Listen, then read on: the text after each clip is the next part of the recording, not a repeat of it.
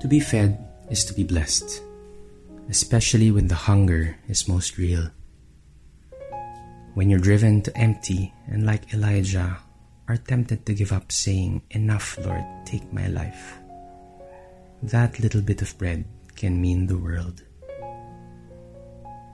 And we can be sure that God provides us that blessing, because He hears our prayers, is so generous and so loving.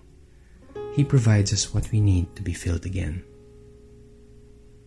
And what He offers is much more than what He sent to Elijah through His angel. Rather than simply give cake and water, as He did to satisfy Elijah's physical hunger, He gives us Jesus Christ, the bread of life, He who came down from heaven that we may partake of Him and never die. The message of God's faithfulness and generosity comes front and center in today's readings. Yet while we do welcome with grateful hearts the gift of Jesus, the gift of the Eucharist, I think they call us to beyond simply saying thank you. For sure, at the very least, God desires that we recognize, appreciate, and thank Him for the ultimate gift of Christ. Yet, to be filled is not the end. It is but the beginning. When Elijah ate and drank the first time, I'm sure he was filled with thanks. Yet he lay down again. And who can blame him? For after the painful experience of hunger and fatigue, all one would want to do after finally having some bread is to lay down, right? All we want to do after receiving Christ and being filled with His love and grace is to lay down. But we are called to something more. We are called to stand. Just as the angel touched Elijah and reminded him to get up, for the journey was far from over, the Lord reminds us today, "I feed you with my body so that you may be filled for the mission ahead." And what is that mission? A large part of it is to avoid evil and do good. Not to grieve the Holy Spirit of God with bitterness, fury, anger, shouting, reviling, and malice, but to be kind to one another, compassionate, forgiving one another as God has forgiven us in Christ. It is this which we are equipped to do if we truly accept the grace that comes from Christ.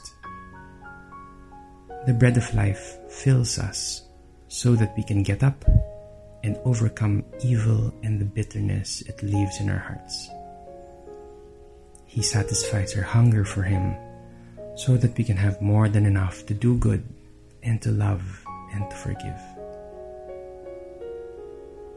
So today we come before the Lord grateful for the blessing of Jesus, the bread of life who satisfies our every hunger and is the ultimate response to every yearning of our hearts. And as we praise God for the gift of Christ, and as our spirits are filled with the blessing of the Eucharist, we also beg that we might be reminded and be encouraged to get up for the journey ahead. Our emptiness is replaced with abundance by the grace of God, so we are assured that we have more than enough for the mission. May we take it on, not only trying our best to avoid evil, but more importantly, consciously trying to do good.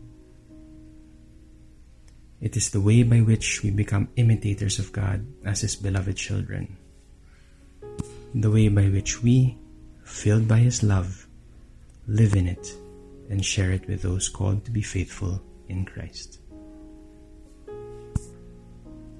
Father, thank you for the gift of Jesus. He is the bread of life who fills every corner of my heart. As He satisfies my deepest hungers, I ask that you fill me with the Spirit of your love. May I be made full to be poured out to those around me.